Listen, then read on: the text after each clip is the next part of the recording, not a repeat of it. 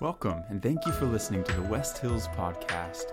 West Hills Church is a balanced, engaged, authentic, disciple-making church that serves the St. Louis, Missouri area with Sunday services at 9 and 10:45 a.m. For more information on our church, go to westhillsstl.org. Now, here's the sermon from Sunday. Last week marked the one-year anniversary of Russia's invasion into Ukraine. And just 2 weeks prior to the invasion, Vladimir Putin had publicly announced that there were no plans to invade Ukraine.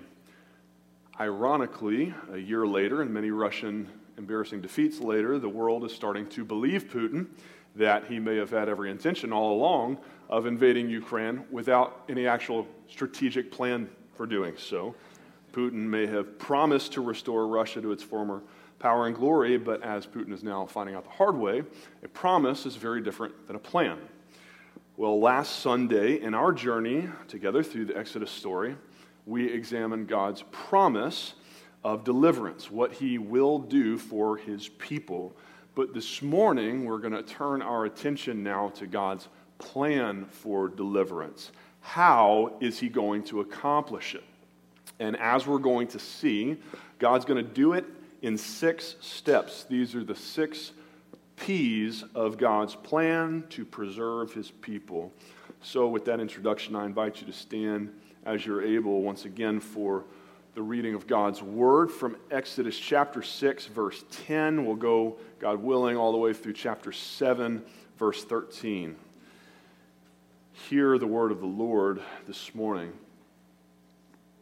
So the Lord said to Moses, "Go in, tell Pharaoh, king of Egypt, to let the people of Israel go out of his land." But Moses said to the Lord, "Behold, the people of Israel have not listened to me. How then shall Pharaoh listen to me? For I am a man of uncircumcised lips." But the Lord spoke to Moses and Aaron and gave them a charge about the people of Israel and about Pharaoh, king of Egypt, to bring the people of Israel out of the land of Egypt. Now, these are the heads of their fathers' houses, the sons of Reuben, the firstborn of Israel: Hanok, Palu, Hezron, and Carmi. These are the clans of Reuben. The sons of Simeon: Jemuel, Jamin, Ohad, Jachin, Zohar, and Shaul, son of a Canaanite woman. These are the clans of Simeon. These are the names of the sons of Levi according to their generations: Gershon, Kohath, and Merari, the years of the life of Levi being 137 years. The sons of Gershon: Libni and Shimei by their clans. The sons of Kohath: Amram, Izhar, Hebron, and Uziel, the years of the life of Kohath being 133 years. The sons of Merari: Mali and Mushi. These are the clans of the Levites according to their generations. Amram took as his wife Jochebed, his father's sister, and she bore him Aaron and Moses, the years of the life of Amram being 137 years. The sons of Izhar: Korah, Nepheg, and Zikri. The sons of Uziel: Mishael, Elzaphan, and Sithri.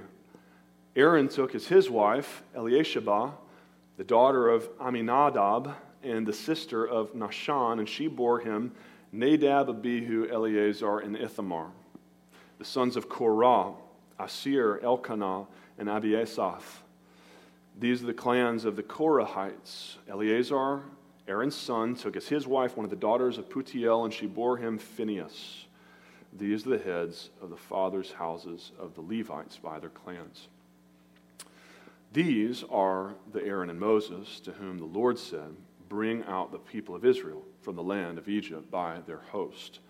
It was they who spoke to Pharaoh, king of Egypt, about bringing out the people of Israel from Egypt. This Moses and this Aaron. On the day when the Lord spoke to Moses in the land of Egypt, the Lord said to Moses, "I am Yahweh. Tell Pharaoh, king of Egypt, all that I say to you." But Moses said to the Lord, "Behold, I am of uncircumcised lips. How will Pharaoh listen to me?" And the Lord said to Moses, "See, I have made you like God to Pharaoh. and your brother Aaron shall be your prophet. You shall speak all that I command you, and your brother Aaron shall tell Pharaoh to let the people of Israel go out of his land. But I will harden Pharaoh's heart. Though I multiply my signs and wonders in the land of Egypt, Pharaoh will not listen to you. Then I will lay my hand on Egypt and bring my hosts, my people, the children of Israel, out of the land of Egypt by great acts of judgment. The Egyptians shall know that I am Yahweh when I stretch out my hand against Egypt and bring out the people of Israel from among them. Moses and Aaron did so.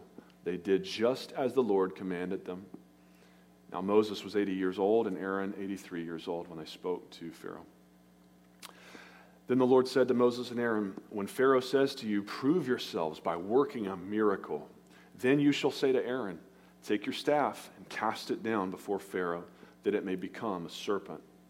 So Moses and Aaron went to Pharaoh and did just as the Lord commanded. Aaron cast down his staff before Pharaoh and his servants, and it became a serpent.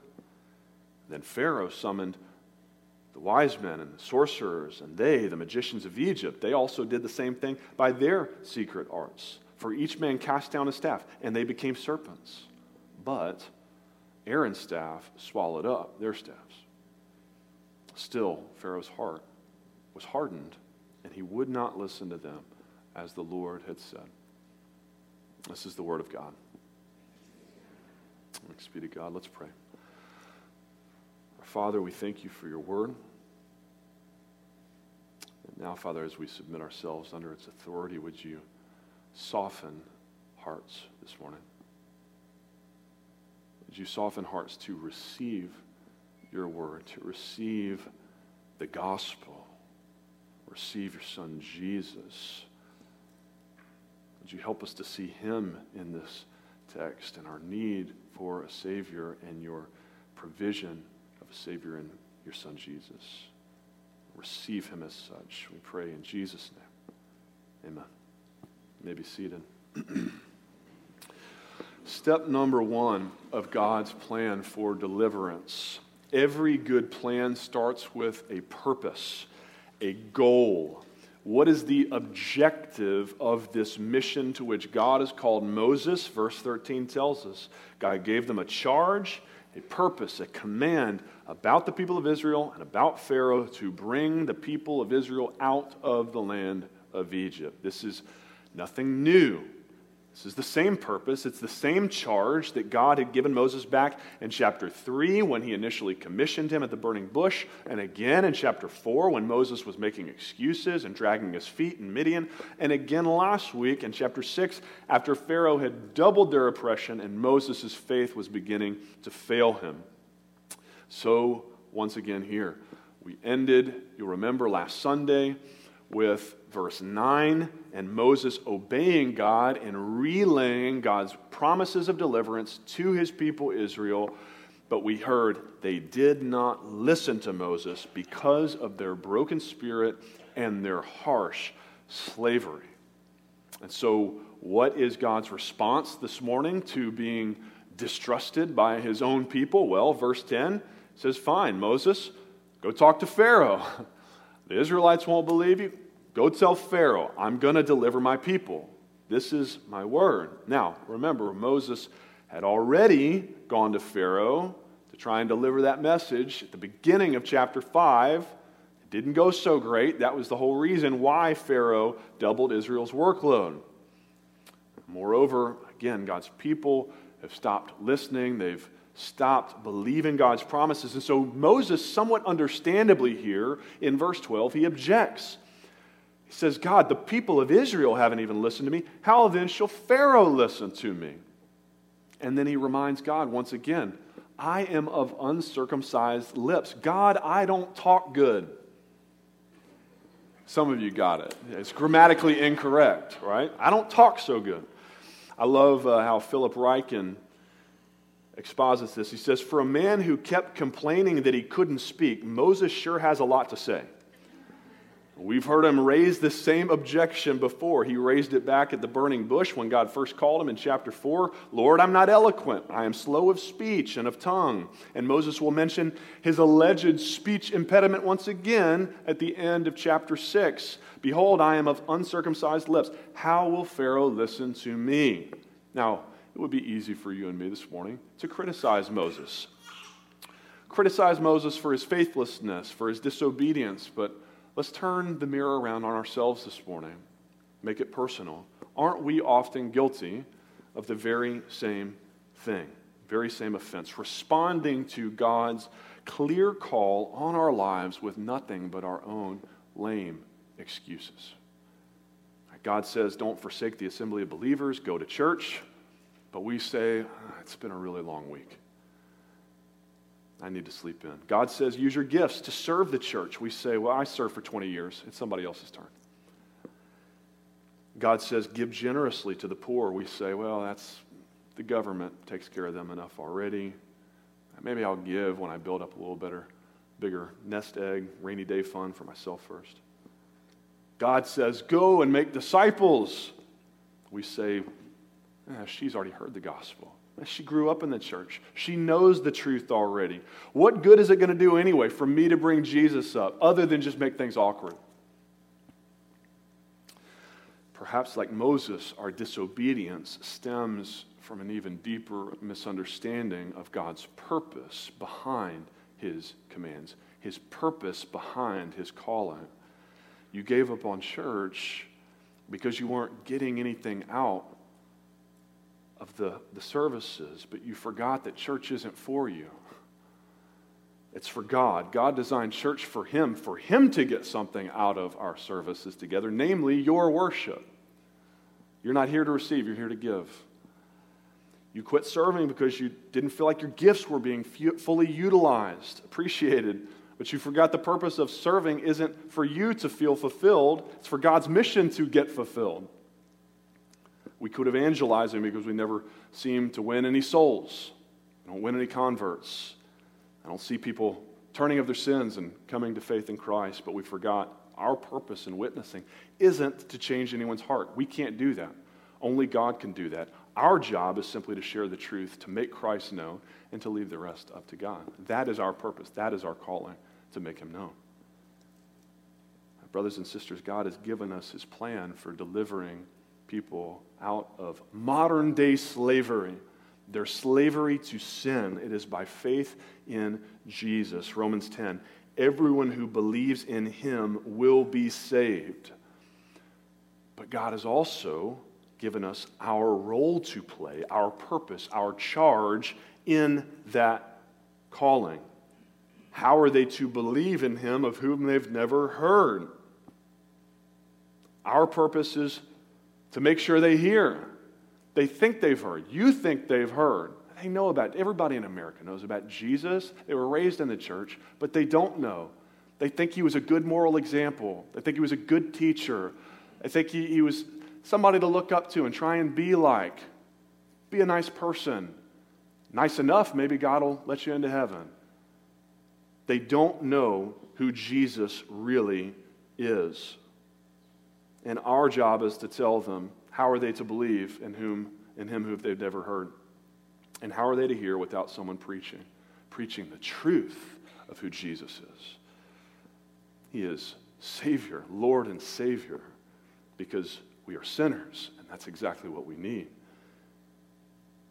How are they to hear without preaching? So preach. That's the action item. That's our purpose, that preach. Mark 16. Go into all the world and proclaim the gospel to the whole creation. Whole creation. Why stop with humans? Preach to the rocks. According to Jesus, if we won't praise him, they will. That is how zealous our God is for his glory. And make no mistake, God will receive the glory. Either by saving sinners or by judging them. Either way, God gets glory. Either by displaying his great mercy or by displaying his great justice and holiness. Either way, God will get the glory. Because, friends, that is ultimately the purpose of all of creation. You, me, everything that exists for God's glory. For from him and through him and to him are all things. To him be the glory forever. Amen. Just getting warmed up. Step number 2 in God's plan of deliverance is a pedigree.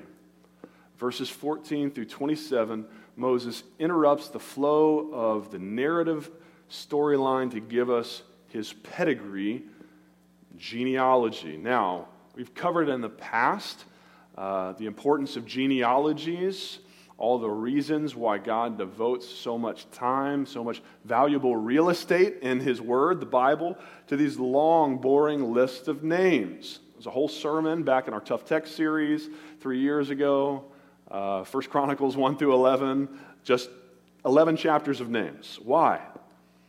Well, number of reasons. They prove that God cares about people on the individual personal level. They prove that God had a plan all along, that far before Moses and Aaron ever showed up on the scene, God had already determined to save His people. God was already putting the pieces in place to make it happen. Genealogies show us that when it comes to redemptive history, God is not building the plane as He flies it.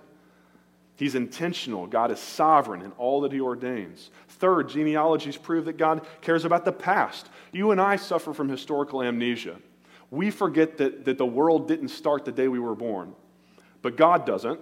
Micah 5:2 says that His plan to save us through Christ by sending His Son Jesus, Micah says, His coming forth was from of old, from ancient days. Fourth, genealogies help establish historical reliability. Christopher Wright explains of this passage, we are given the lifespan ages of 3 characters here: Levi, 137 years, Kohath, 133 years, and Amram, 137 years. These 3 generations leading up to Moses. This ties this genealogy to the promise made to Abraham back in Genesis 15. Levi's great-grandfather. God warned Abraham that his descendants would be enslaved in a foreign country for 400 years, but would be liberated in the 4th generation. Counting Levi as the 1st generation, Moses and Aaron belong to the 4th generation. And the combined ages of their 3 ancestors here, Levi, Kohath, and Amram, comes out, any good mathematicians? 137, 137, 133. Quick math. 407 years, which... once you figure, Levi and Kohath, Amram, they didn't father their sons immediately at birth, right? So subtract 70-ish years. But then Moses didn't liberate Israel until he was 80 plus years, so you got to add 80 back in. If you're not good at math, it comes out to 400. God's math is perfect. That's the point. Historical reliability of the Bible. There's more. Again, pulling most of this from Tough Text sermon. God cares about His people, His plan, His past, about plausibility, about the particularities. Our God is a details-oriented God, and He cares about the prosaic, the mundane, the boring, the everyday parts of our lives. God cares about it all. But perhaps the biggest question, specifically about Moses and Aaron's genealogy here, is this: why did God wait all the way until chapter 6 to give it to us? Usually you expect to find a person's lineage right up front, right when you meet them, back in chapter 2 in Moses' case. Why do you wait until chapter 6? Seems like a bit of a non sequitur at this point, given its placement. But I think its placement is actually a clue to help us understand Moses' primary purpose in providing his pedigree precisely at this point in the plot line. Notice, it is sandwiched right in between almost identical accounts in verses 10 through 13, and then again in verses 28 through 30, where Moses questions God's calling. Verse 12, God, Pharaoh's not going to listen to me. Are you sure you've got the right guy in sending me? And then again in verse 30, he's not going to listen to me. You're calling the wrong guy. Now remember, Moses wrote the book of Exodus under the inspiration of the Holy Spirit, and so I believe his genealogy here is Moses' attempt to get us to empathize with them, to explain why Moses so profoundly doubted God's calling, why he thought, surely, God, you've called the wrong guy. A lot of commentators say that the purpose of the family tree here is to show Moses and Aaron's fitness for his calling. I couldn't disagree more. I think it's the exact opposite. I think it's to show how unfit they were for the job, how God was going to save Israel through them in spite of them, not because of them, in spite of their lack of credentials, in spite of the imperfections of their family line. Why else would Moses start the genealogy with Reuben in verse 14 and Simeon in verse 15? Those are his great-grand uncles, not even in his bloodline. Why bother including them in the genealogy? Do you remember what Reuben was famous for? Infamous for? He slept with his stepmom. Yeah. Reuben should have gotten Jacob's birthright as the firstborn son, but when your son sleeps with your wife, you make other arrangements in the will. Remember what Simeon was known for. Simeon and Levi together, they killed a bunch of Canaanites and got the whole family kicked out of the land. Then later, he married a Canaanite. So Jacob's dying prayer about Simeon and Levi was this: let my soul, God, come not into their counsel. O my glory, be joined not to their company. Cursed be their anger. I will scatter them in Israel. In other words, God, I know I'm about to die. Please don't let me spend the rest of eternity with these two sons. Think about it. Moses introduces himself and his brother Aaron here in verse 20 of the genealogy. Why does he continue and give us another 5 verses of genealogy? Why not just stop? Usually genealogy stops with the person you're concerned about, Moses and Aaron. But he keeps going. Why did he continue and mention his cousin Korah in verse 21? Korah is irrelevant. He's not, again, in Moses' bloodline. It's his cousin. But he's not irrelevant in Moses' life, his later life. This is the same Korah who will lead the rebellion against Moses later in Numbers chapter 16. By including him here, Moses is effectively saying, he's reminding us, my own people rejected me.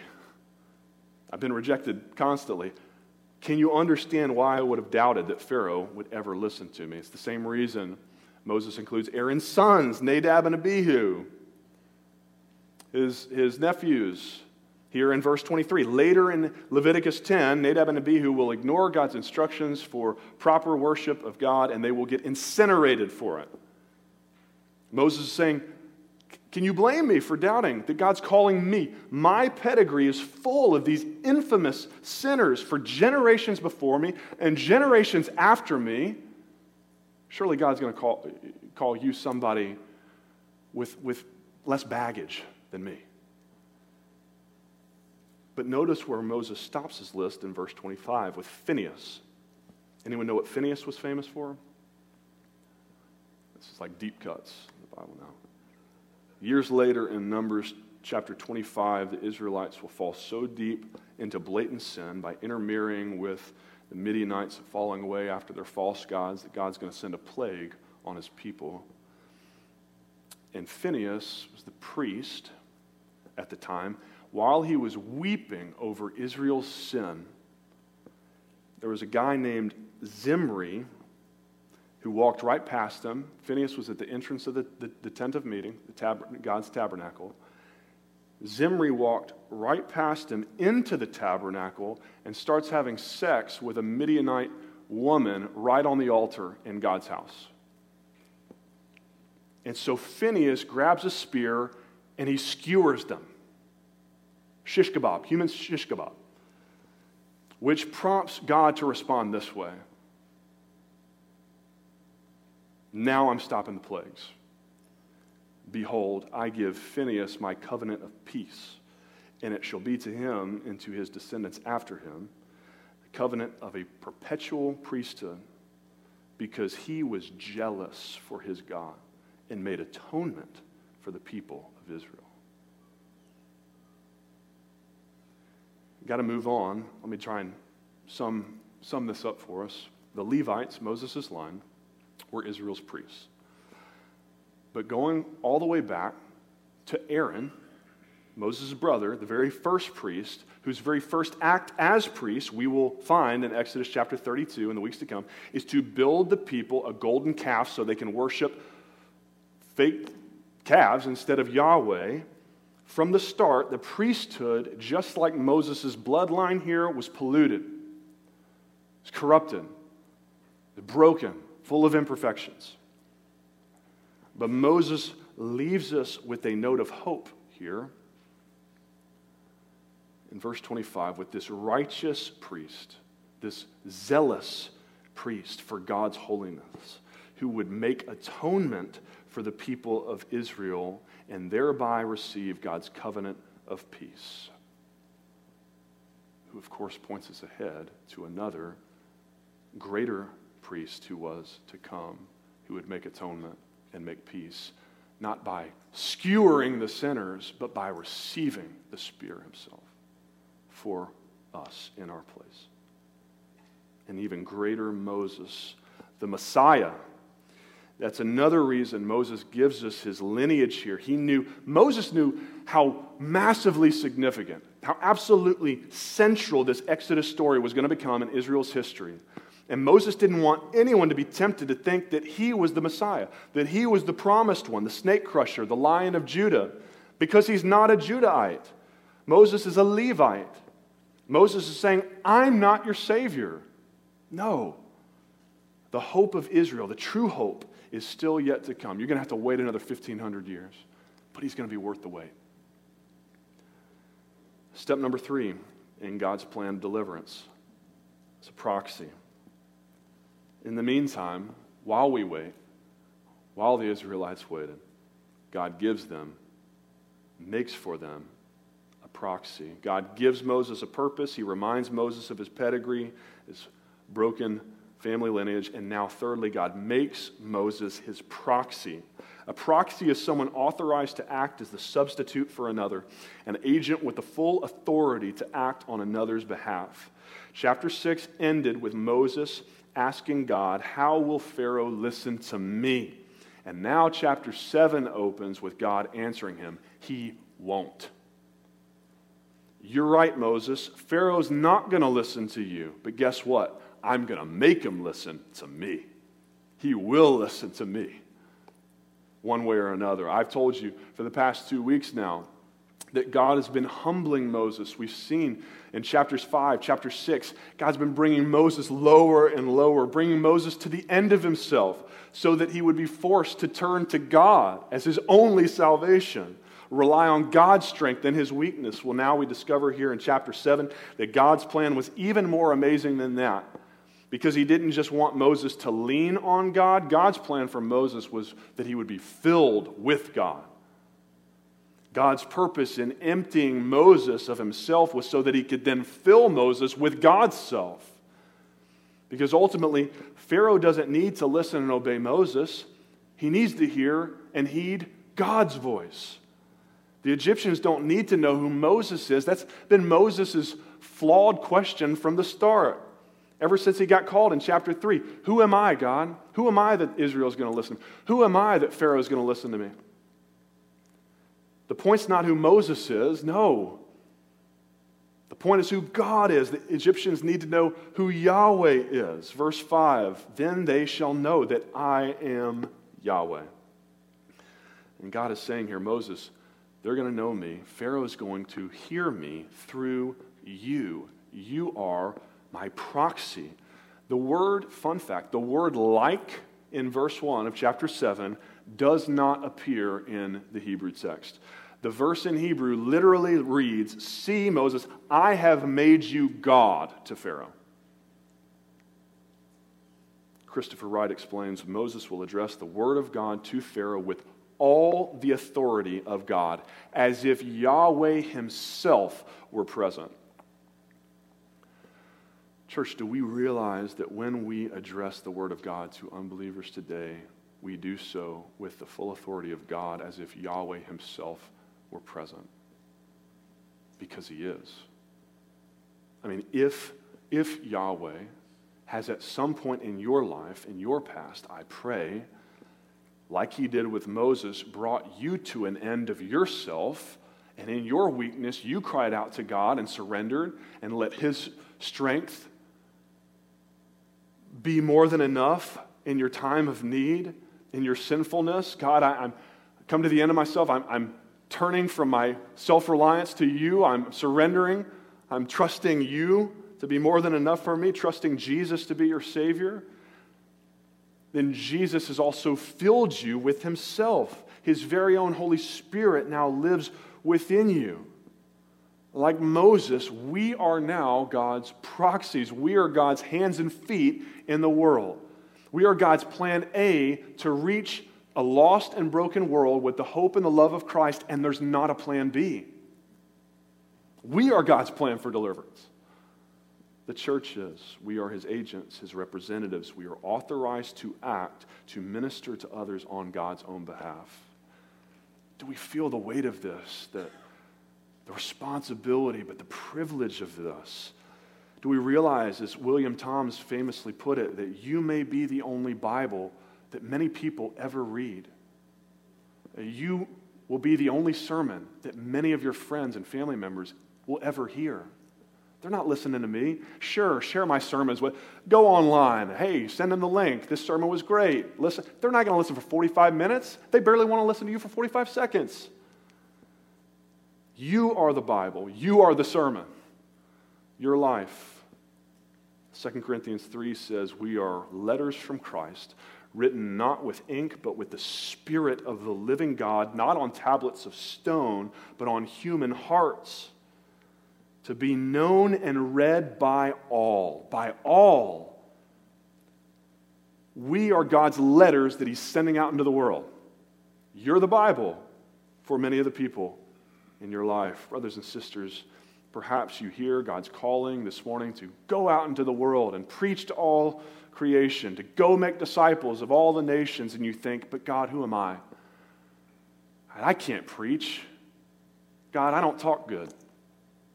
I can't make disciples. God, I don't know the Bible front to back like my pastors. God, who am I? And God needs to remind you this morning that you're asking the wrong question. It's not about who you are. It's never been about who you are, who Moses is, who I am. It's about who he is. It's about who he's filled you with, himself. You're right. Your unbelieving coworkers, your unsaved family members, they don't need to hear from you. They don't need to heed your advice, to hear your advice and follow you. But they absolutely need to hear from God, and they need to heed his advice, his words. Follow him. And God has told us his plan for delivering them. You will be my witnesses. That's the plan. We will be his witnesses. Church, don't rob someone this week of the chance to hear from God. Don't rob someone this week of the chance to come to personally know Jesus for themselves.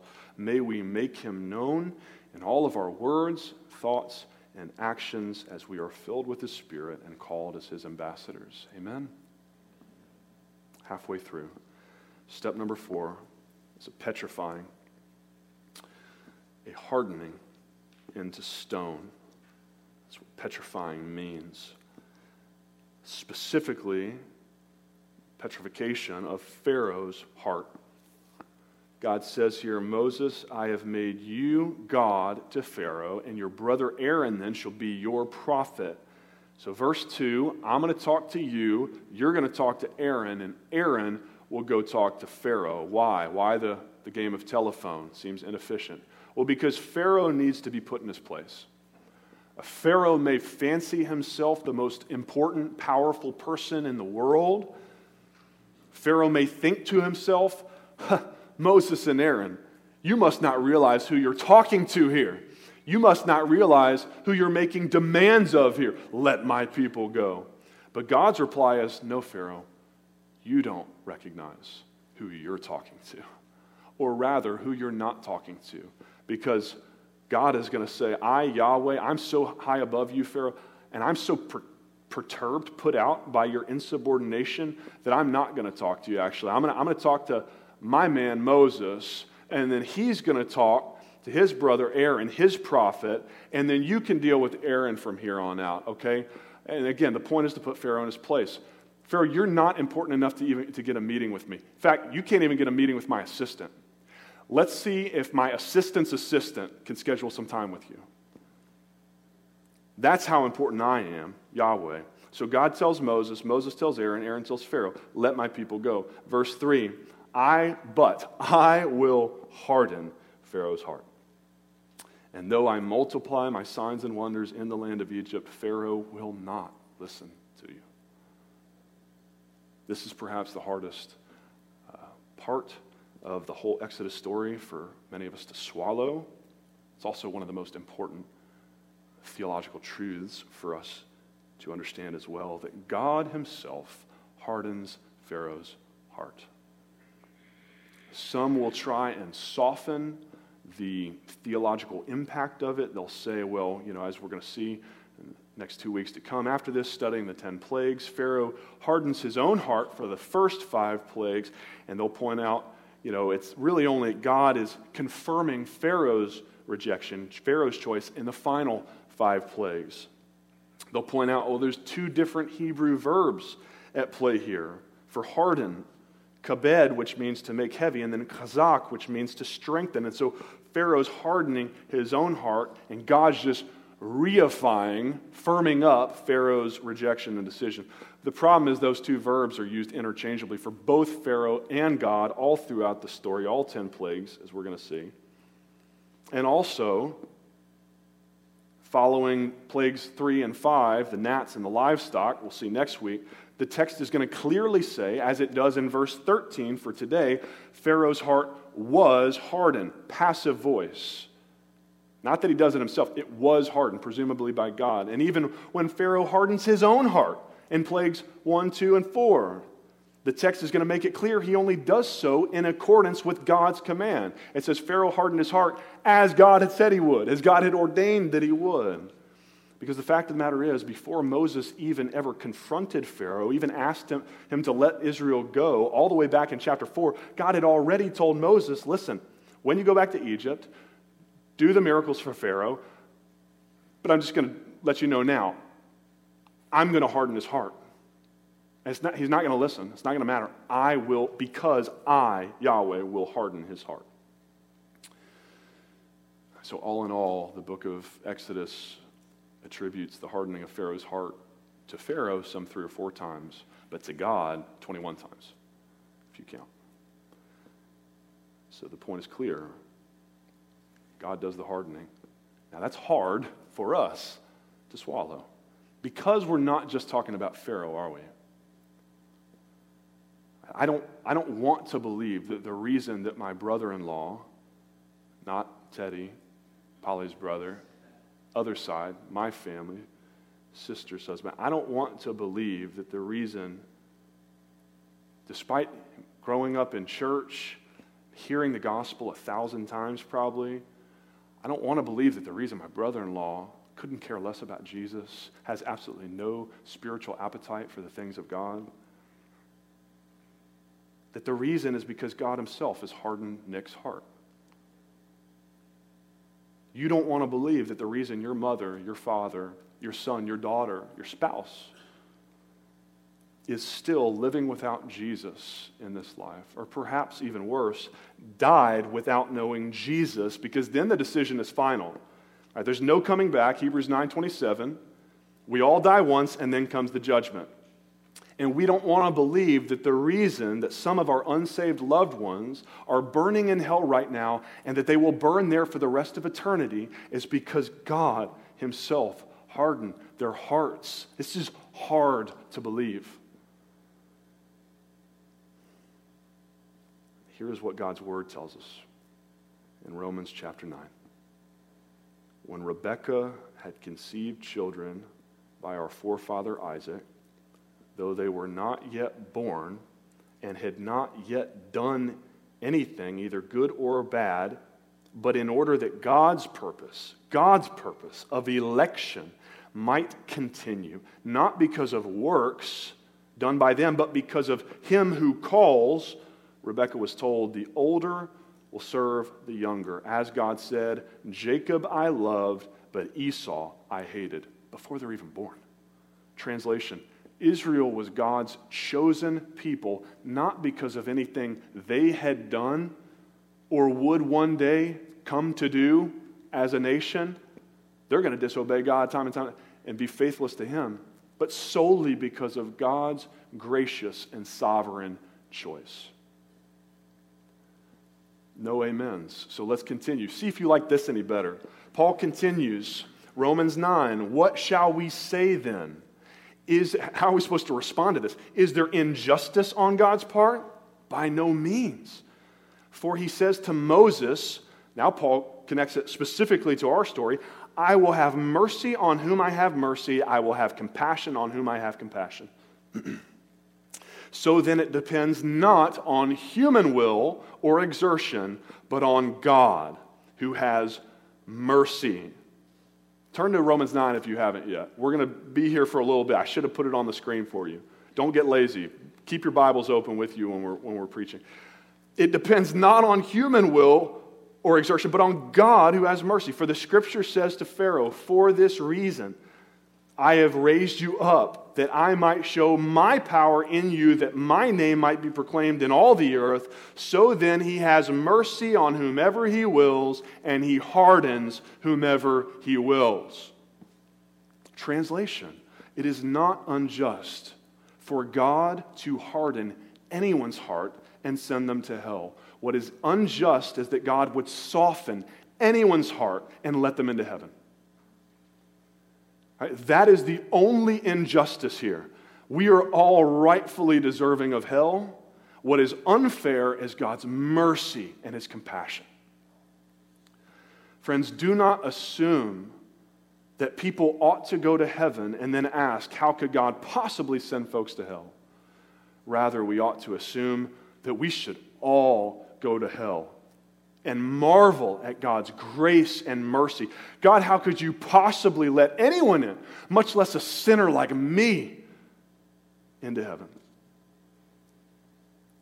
And if God chooses to allow others, like Pharaoh, like your brother-in-law, your spouse, to reject him, and God hardens their hearts so that he might show his power over them, so that God might display his strength, his miracle-working, plague-producing strength, so that God might display his justice, God's righteous wrath against sin, and his just punishment of sin, then frankly, friends, according to God's word, that is God's prerogative.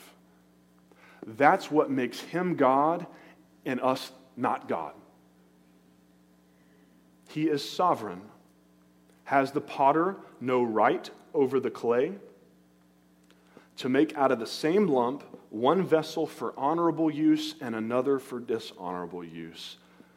Paul says that you and me questioning God's choice of some people for heaven and others for hell is like a lump of clay complaining to the potter, but I wanted to be a beautiful vase for flowers and not a pot used for people to poop in.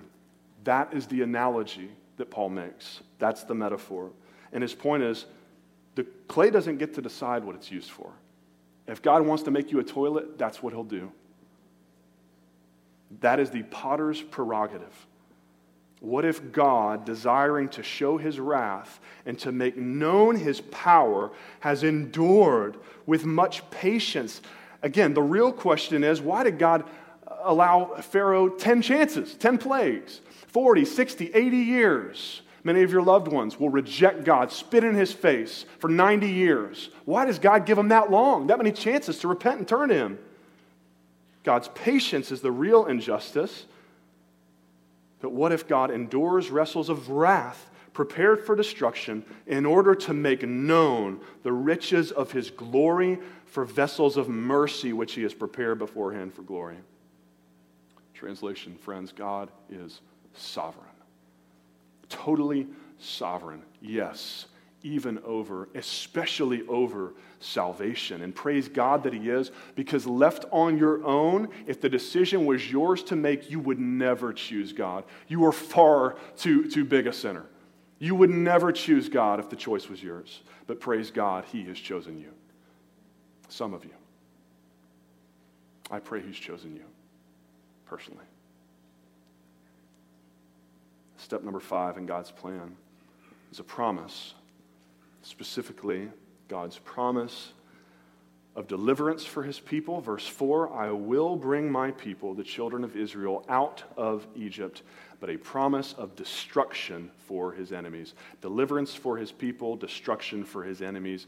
I'm going to do it, God says, by laying my hand on Egypt with great acts of judgment. Then the Egyptians shall know that I'm Yahweh when I stretch out my hand against them. And since we're running out of time, I'm going to let the next two sermons prove to exposit that portion of God's promise for us, God's promise of the plagues, the 10 plagues that we're going to study the next 2 weeks to go. And so we'll continue step 6. Step 6 in God's plan is a portent. A portent is an indication or omen of something about to happen, especially something momentous and threatening. Verses 6 through 12 here are a portent, a threatening, ominous preview of what is coming for Egypt because of Pharaoh's hard-heartedness. And there's a lot of interesting stuff going on that we don't have a lot of time for. The word for serpent used here in chapter 7, tannin, is a different Hebrew word than the one used back in chapter 4, nahash, when God first demonstrated this miracle, the staff turning to the serpent back in Midian. A nahash is a little snake. A tannin is a great giant reptile. Some think maybe it was a crocodile because Egypt's sort of unofficial mascot. Others think it was a big snake because the cobra was kind of Pharaoh's unofficial personal mascot. And so Philip Ryken notes, when Aaron threw his staff down in front of Pharaoh and his snake swallowed up their snakes, it was a direct assault on Pharaoh's sovereignty, claim to sovereignty and lordship. To draw a modern comparison, he says it would be like taking a bald eagle into the Oval Office and wringing its neck. But one way or another, this reptile, it was bigger than the one Moses expected the staff to become. It's kind of like God is saying, Moses, I remember in chapter 5, you failed to perform the miracles I told you to do for Pharaoh because you doubted me. You thought, oh, maybe God won't come through. I'm just going to show you how much I'm going to come through, how big I'm going to come through. I'm going to turn it into a snake 10 times bigger than what I did in Midian, 10 times bigger than you're expecting. I will come through on my promises. Scholars also debate whether this was just sort of a sleight of hand magic tricks by Pharaoh's sorcerers. We know their names, by the way, are Janus and Jambres from 2 Timothy 3:8. Or whether this was a bona fide miracle-working power, albeit satanic power. Verse 11 seems to suggest it was, that it was legit. They did it by their secret arts, their dark arts, their sorcery. And we know Ephesians 6:12, Matthew 24:24, 2 Thessalonians 2:9. There is real power in the occult. There is real power. Satan has real power. Satan can turn staffs into serpents. Satan turned himself into a serpent in the Garden of Eden. But he's still no match for God. That's the point. Aaron's serpent swallows up their serpents. God wins. And God is mercifully giving Pharaoh here a portent, a sign, a warning that things are not going to go well for him if he continues to harden his heart and oppose Yahweh. God will swallow him up. And as a matter of fact, that's the same verb that will be later used in chapter 15 to describe what God does to Pharaoh's army when they try and chase Israel across the Red Sea and the waves come and drown them. They are swallowed up. But friends, if you haven't heard anything that I've said all morning long, please hear this in the conclusion. What's the point of this entire story? What's the purpose? Is it to prove that God had a plan to rescue his people 3,500 years ago from slavery in Egypt? Sure. But it's so much more than that. We've said all along in our study of Exodus, every part of this story, every part of the Old Testament is ultimately intended to point us to Jesus, to God's rescue of his people, us, from our slavery to sin today. God's plan to deliver Israel here is a prefiguring, it's a paradigm, it's a pattern, a foreshadowing of his plan to save you and me through his son Jesus. Jesus told us his purpose, the purpose for which he came to the earth. I came to seek and save the lost, Luke 19. The New Testament opens, Matthew 1, with Jesus' pedigree, showing us that he was the Lion of Judah. He was the Savior Moses said, I'm not. I'm pointing ahead to that guy. Jesus is Israel's long-awaited son of David, her Messiah. His pedigree proves it. But he was even more than that. Jesus wasn't just, the Messiah, God's son. He was also God incarnate. He was God's most authoritative proxy because he was God in the flesh. Jesus is the image of the invisible God, Colossians 1 says. He is the exact representation of God's being, Hebrews 1 says. And yet, like Moses, As God, he was rejected by his own people, even crucified on a cross.